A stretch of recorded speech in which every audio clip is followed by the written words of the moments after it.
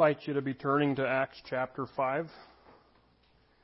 We are in a series in Acts, but we're coming to an episode of Acts that, by its sheer size and its weighty content, it requires either a really, really long sermon or what I've done for you guys, 2 sermons. So this is part 1 of a series within a series. And depending on if I have another child this week, you might get part 2 a few weeks from now. We'll see. Some of this, as we read through it, is going to feel very familiar to you because here's what the plot has looked like since about Acts chapter 3. We had a review of it last week, so this is going to be much shorter, but we remember Peter and John came to the temple. They saw a lame man. Peter used the opportunity to preach about who really healed the lame man, because Peter asked him to stand up and walk, and he did. So who really healed the lame man was Jesus. And Peter did this at a location in the temple called Solomon's Portico. Jesus was executed in large part by the Jewish upper echelon, the highest authorities of the Jewish religion, and they didn't like Jesus, so they don't like his followers or preachers in his name, and so they take Peter and John. They imprison them. They charge them not to preach anymore in Jesus' name before releasing them. Last week we noted that not only Peter and John, but now all of the apostles are back at Solomon's Portico doing miracles and likely preaching and teaching yet again, the very same place where Peter and John were arrested for preaching and teaching. So that's kind of the setting for today's story. And a rerun is going to happen, but it's going to be on steroids. So I invite you to stand with me if you're able. We're going to read all of these 25 verses just to get the context, but we're only going to study verses 17 through 32 today. Acts chapter 5, beginning with verse 17.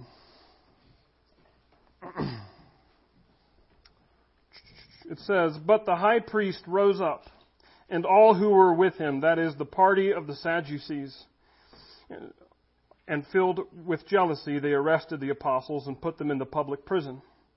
But during the night an angel of the Lord opened the prison doors and brought them out and said, 'Go and stand in the temple and speak to the people all the words of this life.' And when they heard this, they entered the temple at daybreak and began to teach. Now when the high priest came and those who were with him, they called together the council, all the senate of the people of Israel, and sent to the prison to have them brought. But when the officers came, they did not find them in the prison. So they returned and reported, 'We found the prison securely locked and the guards standing at the doors, but when we opened them, we found no one inside.' Now when the captain of the temple and the chief priest heard these words, they were greatly perplexed about them, wondering what this would come to. And someone came and told them, 'Look, the men whom you put in prison are standing in the temple and teaching the people.' Then the captain with the officers went and brought them, not by force, for they were afraid of being stoned by the people. And when they had brought them, they set them before the council. And the high priest questioned them, saying, 'We strictly charged you not to teach in this name, yet here you have filled Jerusalem with your teaching. And you intend to bring this man's blood upon us.' But Peter and the apostles answered, 'We must obey God rather than men. The God of our fathers raised Jesus, whom you killed by hanging on a tree. God exalted him at his right hand as leader and Savior to give repentance to Israel and forgiveness of sins. And we are witnesses to these things, and so is the Holy Spirit, whom God has given to those who obey him.' When they heard this, they were enraged and wanted to kill them. But a Pharisee in the council named Gamaliel, a teacher of the law, held in honor by all the people, stood up and gave orders to put the man outside for a little while. And he said to the men of Israel, 'Take care what you are about to do with these men. For before these days Judas rose up, claiming to be somebody, and a number of men, about 400, joined him. He was killed, and all who followed him were dispersed and came to nothing. After him Judas the Galilean rose up in the days of the census and drew away some of the people after him. He too perished, and all who followed him were scattered. So in the present case, I tell you, keep away from these men and let them alone, for if this plan or this understanding is of man, it will fail. But if it is of God, you will not be able to overthrow them. You might even be found opposing God. So they took his advice. And when they had called in the apostles, they beat them and charged them not to speak in the name of Jesus and let them go. Then they left the presence of the council, rejoicing that they were counted worthy to suffer dishonor for the name. And every day in the temple and from house to house, they did not cease teaching and preaching that the Christ is Jesus. Let's pray. Father, you've given us an example of faithfulness and great suffering. You've given us an example of what your love and what your gospel is able to do to hearts of people who know you truly and who love you. Father, may we, by your Spirit and grace, rise to the call of that example in our own lives, in small or big matters. I pray that you would please be speaking to us through your Spirit, that you would get me out of the way, that you would say what it is that you desire, and that you would take captive our own hearts and our own minds by your great gospel. In Jesus' name we pray. Amen. You may be seated.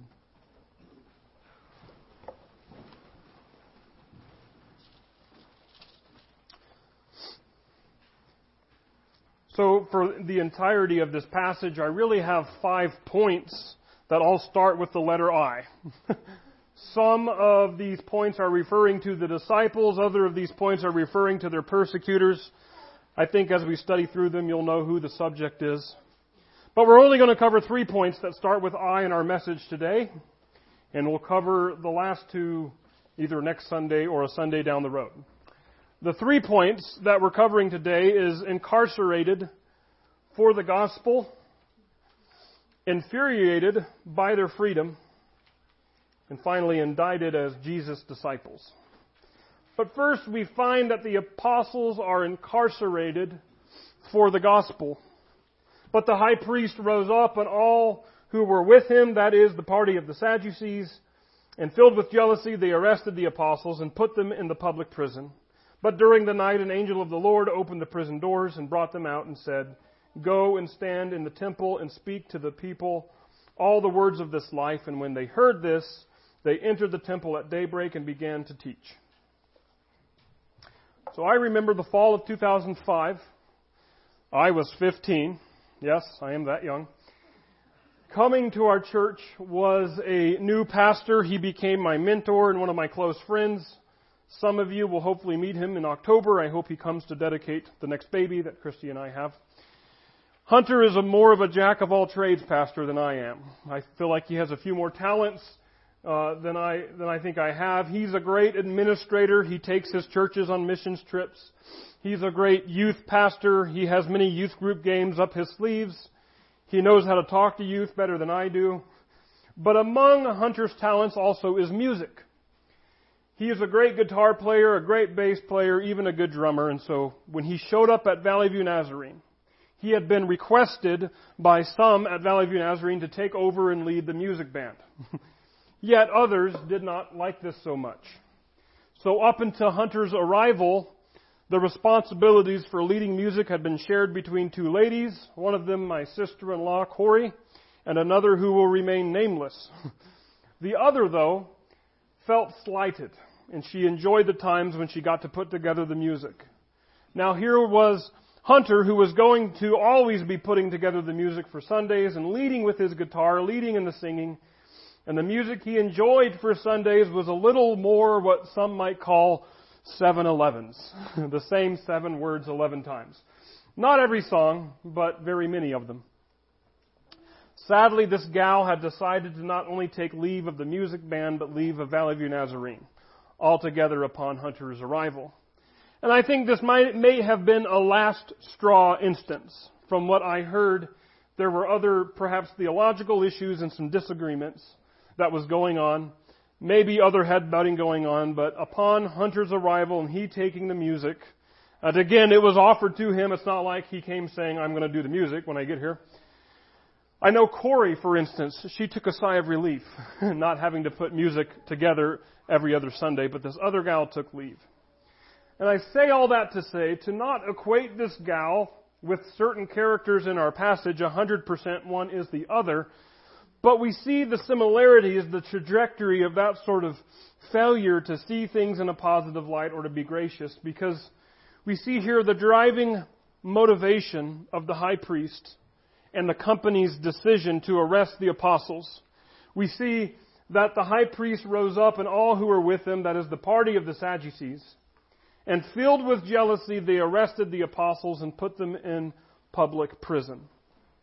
Now, even though I was nameless to this gal that I'm talking about, I even want to say here that for her, it may have not been jealousy. For many people, it's a desire to feel useful at the church, and here she was being relegated to just still in the band, but not in charge, so less useful, I don't know, water under the bridge. That was just my story for illustration's sake. But for the high priest and company, it's hard to imagine what prompted their jealousy. Why did they react as they did? Because we back up in Acts chapter 5, verse 15 and 16, to see that ill people are being healed, possessed people are being relieved of demons. And Jerusalem is being flooded with foot traffic, all coming to hear and see the apostles. And this means temple traffic, attendance, offerings, all have to be up. For those within the ministry of the disciples, there was goodwill and shared possessions and community solidarity. And these are good things for people's souls and community's common decency. But the success of the apostles' ministry, even though it brings common goodwill to the community, it breeds jealousy in the Sanhedrin's heart. Indeed, success can breed envy and jealousy in any human heart. There seems to be a commandment about that, not coveting. A quick word study about this word jealousy reveals that the same word crops up in the last days of Jesus' life. As Pilate realizes that it is envy, the same word, that has driven and motivated the opposition to Jesus. And the same people have that same envy for Jesus' disciples. So if you remember last week, there were shades of Jesus, particularly on Peter, how people wanted even Peter's shadow to fall on them. Now all the disciples have shades of Jesus in that they are provoking the same emotional responses in the people who opposed Jesus. And so after being arrested, we hear again, but during the night, an angel of the Lord opened the prison doors and brought them out. Now, this is miraculous, right? An angel showed up. Let us remember the prologue to both the book of Luke and the book of Acts, that Luke, the author of these books, is well studied, well researched. He conferred with eyewitnesses. And depending on who he talked to when he wrote this, we can assume that he had at least 12 witnesses tell him this story, the 12 apostles. But I wonder if Christians are hesitant to believe in this story. Because we all hear horror stories of the persecuted church. Why wasn't a man named Saeed Abedini, an Iranian-American Christian pastor, he was released earlier? Why wasn't he released earlier than the courts figured out? He was imprisoned in 2012. He wasn't released till 2016. How come an angel didn't come and release him? In fact, we must note what the apostles are being released for. Not necessarily for their comfort and security, but they're released for a very specific reason. We read in verse 20, "Go and stand in the temple and speak to the people all the words of this life." And when they heard this, they entered the temple at daybreak and began to teach. There's irony in this sentiment. The apostles are incarcerated for the gospel. It's the gospel that brings opponents to them to arrest them and put them in jail, and it is the gospel that frees them, but it still bounds them to do nothing but preach of it. Do you hear that? Incarcerated for the gospel. The angel tells them to go and stand in the temple for the umpteenth time, ground zero where they have been arrested time and time again. Surely they know what to expect sooner or later after they go there, and speak to the people all the words of this life. The ESV capitalizes the word life here, and one of my notes, and maybe I shouldn't make this assumption, but I'm assuming, building on the scholarship of others, speculates that along with Acts 9:2, which uses the word the way, some wonder if the early church was also called the life. These two terms, of course, coming from the mouth of Jesus in John 14:6, which he says, I am the way, the truth, and the life. No one comes to the Father except through me. But we read, go and preach the gospel. This is why you have been released. And it's a very fitting spiritual example for you and me. Because Jesus comes and frees us from our own imprisonment. John would also record Jesus saying in John 8:34 through 36, truly, truly, I say to you, everyone who practices sin is a slave to sin. Enslaved, imprisoned, held captive, doing its passions. But then Jesus takes this slave illustration further and he talks about the natural arrangements of slaves and sons in a household, and he says, the slave does not remain in the house forever, the son remains forever. So if the Son sets you free, you will be free indeed. We sang some words this morning, almost if I knew I'd be talking about this. He breaks the power of canceled sin. He sets the prisoner free. Jesus sets us free. But just as the literal happenings in our story here, just as the apostles are freed from the prison, but still incarcerated to share nothing but the gospel, back at the very place where they were arrested, so we too are freed from the prison of sin and shame and led to be constrained in a good way. Constrained and led and bound by the hope of salvation, compelled by the love of Christ to share Him. Paul says it this way to the Corinthian church in his second epistle to them. For the love of Christ controls us because we have concluded this. And then he gives out the gospel that one has died for all, therefore all have died. The gospel should take over the heart of the believer completely. It is good news. It's worthy news to share as loud and as far as we can in both word and deed. The gospel is what drives men out of the jail and back to the very spot where they were first arrested. Incarcerated men, free, who voluntarily incarcerate themselves in the spiritual sense for the sake of the gospel. Well, their freedom infuriates others. That's our next point as we talk about the Jewish upper echelons who incarcerated the apostles in the first place. They are infuriated by their freedom. Catch up with me in the middle of verse 21, and let's read through verse 26. It says, Now when the high priest came, and those who were with him, they called together the council, all the senate of the people of Israel, and sent to the prison to have them brought. But when the officers came, they did not find them in prison. So they returned and reported, We found the prison securely locked, and the guards standing at the doors, but when we opened them, we found no one inside. Now when the captain of the temple and the chief priest heard these words, they were greatly perplexed about them, wondering what this would come to. And someone came and told them, Look, the men whom you put in prison are standing in the temple and teaching the people. Then the captain with the officers went and brought them, but not by force, for they were afraid of being stoned by the people. So the very beginning of verse 21 told us that it was daybreak. And two things are happening, I believe, simultaneously at daybreak. It's one of those perfectly funny, ironic moments if you know both things that are happening. Because as the once incarcerated apostles are walking back out into the temple to teach and speak, at the exact same time, the Sanhedrin, what the ESV calls the council, all the senate of the people of Israel, so 70 top dog elders are meeting at their little council grounds to decide the fate of what they think to be 12 imprisoned apostles. The very 12 apostles they're upset out for doing what they're about to be doing again. But there's even greater irony. Because the Sanhedrin is made up of a majority of Sadducees.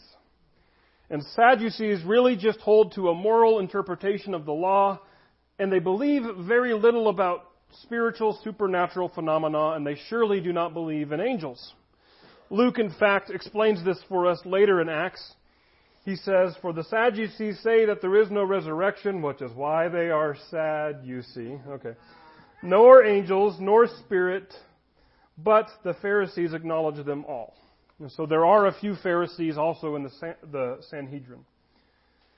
But as for the Sadducees, this is the sort of irony that atheists have. They use their breath and their mind and all the faculties given to them by the sheer grace of God to refute that there is no God.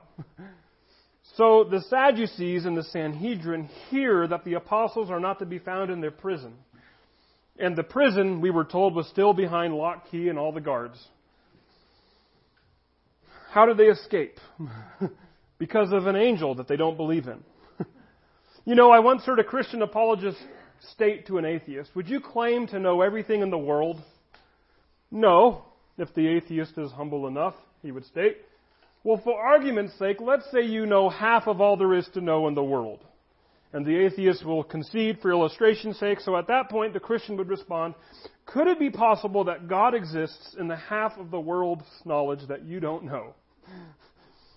God, angels, you see, they don't bow to the whim of the world's knowledge. In fact, these words, "greatly perplexed," comes from one Greek word in the original language, and the idea is no way out. As in the mind of the Sanhedrin, they've really gone through a mental list to describe what's happening before their eyes, but they have no explanation. But the explanation exists in the realm beyond their beliefs. Angels are around even if people doubt that they are. And the angel is responsible for freeing the apostles. As if by cue, as all the naturalistic and stoic Sadducees are stroking their beards and pondering how in the world could Christians who believe in the resurrection, afterlife, and spiritual beings miraculously escape their prison, someone came and told them, "Look, the men whom you put in prison are standing in the temple and teaching the people." Then the captain with the officers went and brought them, but not by force, for they were afraid of being stoned by the people. Now this had to be a sigh of relief for all the guards, right? Like, the guards are thinking the Sanhedrin is going to kill us. We lost all these. Oh, well, they're dumb enough to go back to the temple and preach. So, well, we can go arrest them again. Can you imagine how the apostles feel? Not only have we ticked off the Sanhedrin with our preaching, but now we could be seen to evade arrest and escape jail. We fled the jail of the greatest Jewish authorities, the very people who executed Jesus. Indeed, now we find that they are indicted as Jesus' disciples. We read, "And when they had brought them, they set them before the council, and the high priest questioned them, saying, 'We strictly charged you not to teach in this name, yet here you have filled Jerusalem with your teaching, and you intend to bring this man's blood upon us.' But Peter and the apostles answered, 'We must obey God rather than men. The God of our fathers raised Jesus, whom you killed by hanging him on a tree. God exalted him as his right hand as leader and Savior to give repentance to Israel and forgiveness of sins. And we are witnesses to these things, and so is the Holy Spirit, whom God has given to those who obey him.'" What's interesting, and probably not an oversight, but in fact by purpose, is that the Sanhedrin makes no mention of the escape, right? Like, "Thanks for standing before us today. We expected you to find you in the prison, but you were in the temple. Do you mind explaining that one to us?" No, maybe the Sanhedrin was comfortable with the idea that maybe they paid the guards off, maybe the guards are friendly to the apostles, and the Sanhedrin might interrogate the guards later. Maybe the Sanhedrin was probably embarrassed. Maybe the Sanhedrin, like many people today, are just uncomfortable with the ideas of exploring the supernatural or the miraculous being true, so they skip over it and minimize it. What they do go about, though, is addressing their previous gag order on the apostles. They said before to not preach in the name of Jesus. But what's even more striking is the downright forgetfulness or the minimization of their own guilt. They said, "We strictly charged you not to teach in this name, yet here you have filled Jerusalem with your teaching." And then here are the important words I want us to consider. "You intend to bring this man's blood upon us." Interesting that they'd say that. Because let's consider the account of Matthew, particularly chapter 27, which says, "So when Pilate saw that he was gaining nothing, but rather a riot was beginning, he took water and washed his hands before the crowd, saying, 'I am innocent of this man's blood, see to it yourselves.'" So, quick background, Pilate is the Roman ruler. He's not at all Jewish. Israel's conquered by Rome during this time, and since the Sanhedrin had no authority to execute prisoners, they've twisted Jesus' words to try to get Pilate to execute Jesus. Pilate finds no fault in Jesus, not deserving of a crucifixion or anything. But since the Sanhedrin is so fixated on murdering Jesus, they have instigated a riot. They've called Jesus a rebel, hoping to overthrow Rome. Basically all lies. So Pilate loses his patience. He feels like he's dealing with a bunch of whiny, greedy children fixated on something that they want really bad. And I may be speaking from experience. And so he washes his hands and basically says, "Whatever floats your boat. I'm out.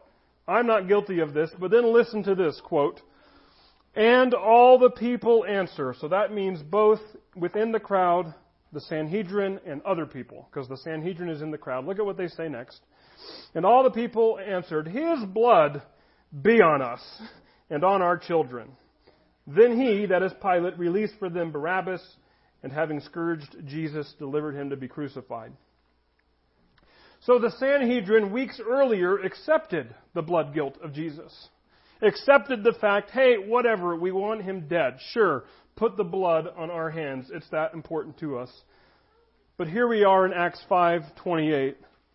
"We strictly charge you not to teach in this name, yet here you have filled Jerusalem with your teaching, and you intend to bring this man's blood upon us." The blood that they've already accepted. At the same time that Peter and the apostles have been preaching, teaching, doing miracles, bringing all around peace and goodwill to the community by healing and exorcising demons, they've also been preaching the gospel, which entails the truth of the matter that here the Messiah was in their midst, and he was put to death by these very rulers. It can be kind of a bad reputation for the rulers. But I'm getting ahead of myself because Peter's going to get there as he speaks to them. But first we come to a very important verse here. "But Peter and the apostles answered, 'We must obey God rather than men.'" Now, if you have your study guides out there, I pretty much made this study over these verses about this one verse right here. But for re-emphasis, if you haven't read my study guide, I encourage you to do so. Let's keep Peter's statement here in context. Because what I fear is that some will take this sort of quote and use it as a license to rebel over trivial matters, or maybe even serious matters, just not valid matters to rebel over. Because it's not as if Peter said this flippantly, nor it's not that Peter felt entitled generally because he kind of know how God operates. You know, he read the Bible and he felt like he has God's mind down and he felt like God would back him up. No, rather, what just happened? An angel of God showed up and miraculously freed the disciples and said, point blank, "Go and preach in the temple." So when Peter is making this bold statement to the Sanhedrin, he has an angelic encounter and the very voice of God in his mind from hours ago, clearly to back it up. What I fear is that some of us get this verse into our heads and we wield it like a sword in the wrong situations, especially when it comes to government overreach or things that they do that we don't like.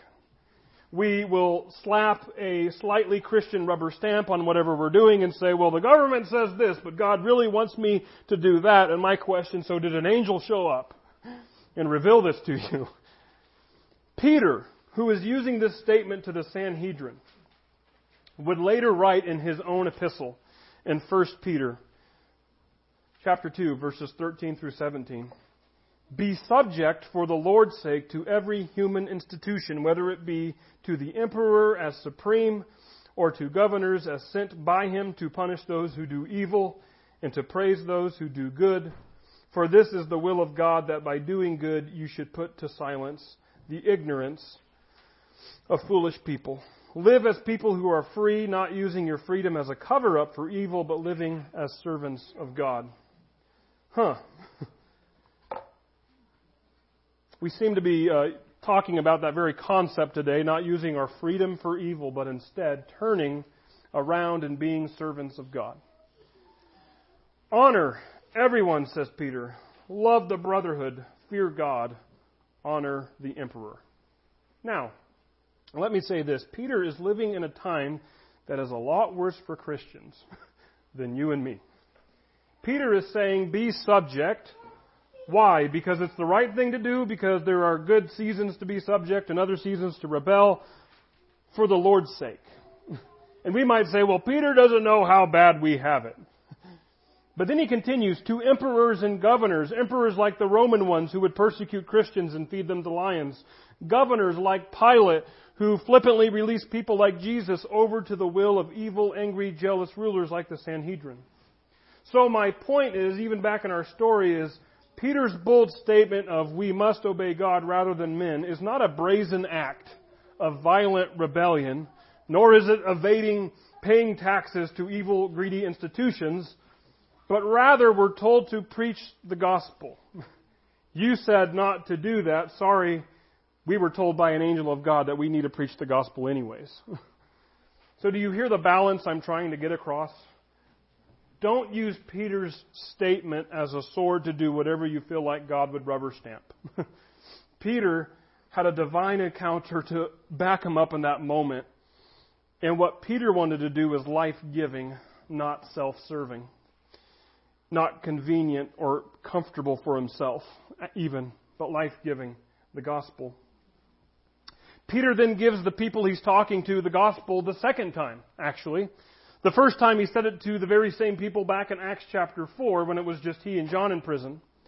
But Peter says to them, the God of our fathers, so he is placing the gospel within the shared history that Peter has with his fellow Jews, the God of our fathers, Abraham, Isaac, Jacob, Moses, David, that very same God, he's done something new. He's done something after these people. In fact, he has raised Jesus. And these words, raised Jesus, is not a mention really of Jesus' resurrection, but as in he's raised Jesus for this ministry. He brought Jesus to this service.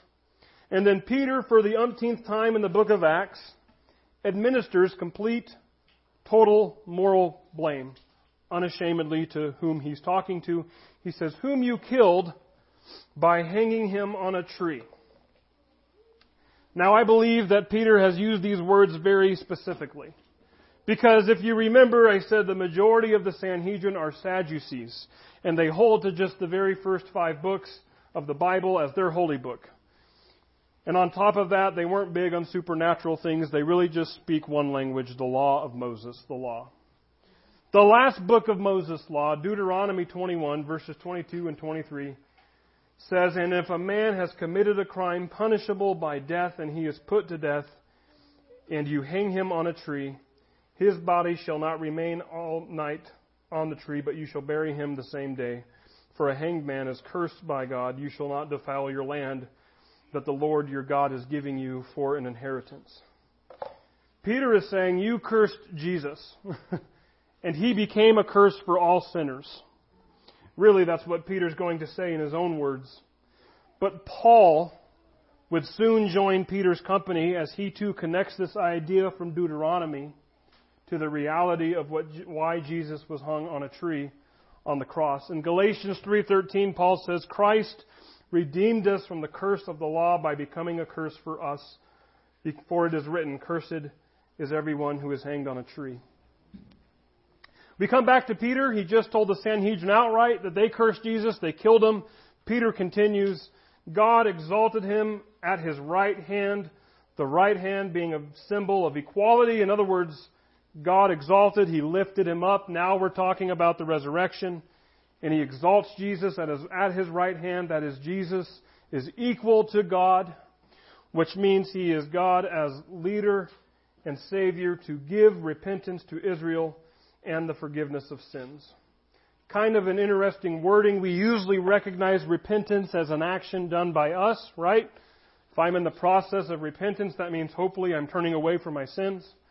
What Luke is likely saying here is that through Jesus, Israel suddenly has the ability to repent.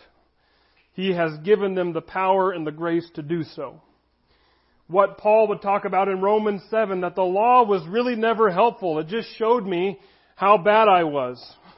I, by myself, was never able to repent. In fact, I am powerless to do so. But we know this, that not only does Jesus' death, burial, and resurrection reveal that Jesus is the Messiah, or that He is God, or that He's my substitutionary atonement, but also Jesus gives us the ability to repent. Whenever I'm told by the Holy Spirit, hey, this is a sin, you need to stop doing that, there is enough grace and enough power within Jesus for me to access His power and say, in His Spirit and power, I do need to repent of that sin. Do you hear that? God's grace is greater than our sin. Seems like we sang that today also. How coincidental. Verse 32. And we are witnesses to these things, says Peter, and so is the Holy Spirit, whom God has given to those who obey Him. This is the last point I'm going to make, and I'm really being honest here. I'm not just saying in conclusion to get your attention again. But it's because it's very important, and don't miss this.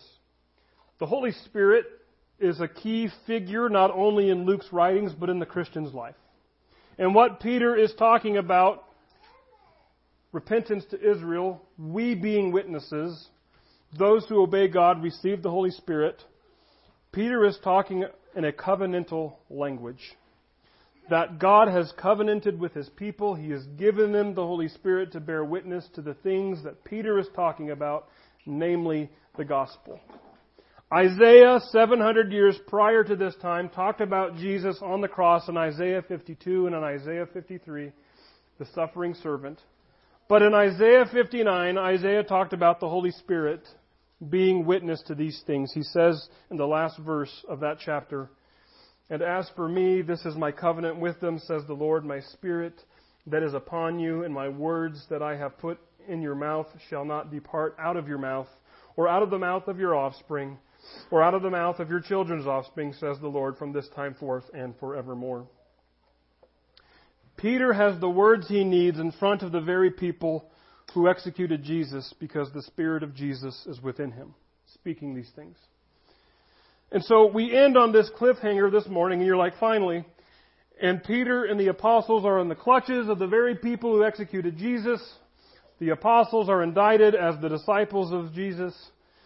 Peter, in turn, has just indicted the Sanhedrin as the Messiah murderers. What's going to happen next? You'll have to come back, I guess, to find out. But for today, I simply have to ask us, are we incarcerated for the gospel? Because you see, if I'm honest, I wonder if many of us live life trying to alleviate suffering. That's why we've become Christians, to be honest, to ignore hell. It's hot down there, it hurts. Jesus offers heaven. It's going to be better than I can imagine. So once I got that ticket in hand, I want to spend the rest of my life with things that are in my control and manipulate things so that I ignore suffering, right? God's in control of the afterlife, but with what I can touch and see, I'm going to try to alleviate suffering. That's not how the apostles operate. Whether they're incarcerated like Paul in prison, they're preaching the gospel. When they get out, like the apostles, they do what put them in jail in the first place. They preach the gospel. Because fear or the desire to alleviate suffering does not compel them, does not control them. But the gospel does. They're really incarcerated for the gospel because the gospel has their heart. Does the gospel have your heart that much? Does the gospel have my heart that much? Here's what I wonder. I could be wrong. But I wonder if the Holy Spirit that Luke knows, that Peter knows, and that you and I claim we do know, maybe He didn't tell you to go to the Jerusalem temple today and preach the gospel, but He's told you to do something. He's told you to proclaim the gospel, maybe not at a place, maybe towards a friend, a neighbor, a coworker. Maybe it's not proclaiming the gospel in words, but He's told you to free up some of those funds you have going towards, I don't know, satellite TV, a monthly subscription to a magazine that you read actually only once a year, and direct those funds for the gospel. Maybe the Holy Spirit hasn't told you anything about proclaiming the gospel to people directly because first the Holy Spirit has been trying to get you into the Bible. Maybe He's mentioned to you there's a Bible study that happens every Monday at Phil Puckett's, except for tomorrow. There's a place to start.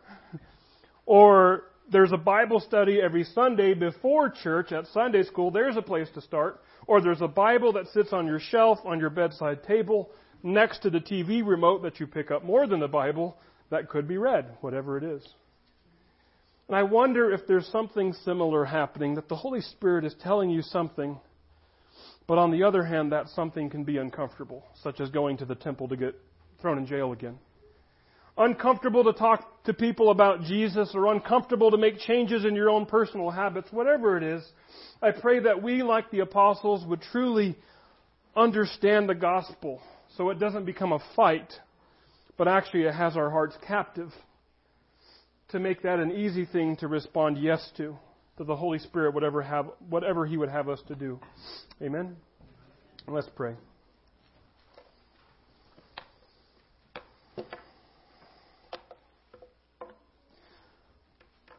Father, I read about and studied about 12 men in a jail and facing the anger of the very people who executed their Lord and Master, who had the guts and the boldness to go out and preach anyways. And I read that in a very comfortable place in the bottom of the church basement in the nice cool air, typing away. Sometimes I think we read the Bible and we look for small things, but you always have big, profound truths to offer us. Father, would you use the very boldness of the apostles that you've given them, that boldness by the Spirit? Would you use that example in our own lives? Some of us don't have to stare down the people who murdered you, but we do have things that we're afraid of saying, things that we're afraid of doing. Because lo and behold, the faith you call us to is more than just a mental thing. It's an active and physical thing. It involves us responding to you in very physical ways and confronting people that we don't want to confront because we don't want to rock the boat, or changing habits in our lives that we've grown accustomed to. Father, whatever your Holy Spirit is telling us today, I pray that you would give each and every one of us here the grace and the Spirit and the ability to say yes to what you would tell us to do. To realize what your gospel is, what we've truly been saved from, so that it would take our hearts captive and propel us to be obedient to you. Because, Father, that's the power that's found in the salvation you give us. We ask and we pray these things in Jesus' name. Amen.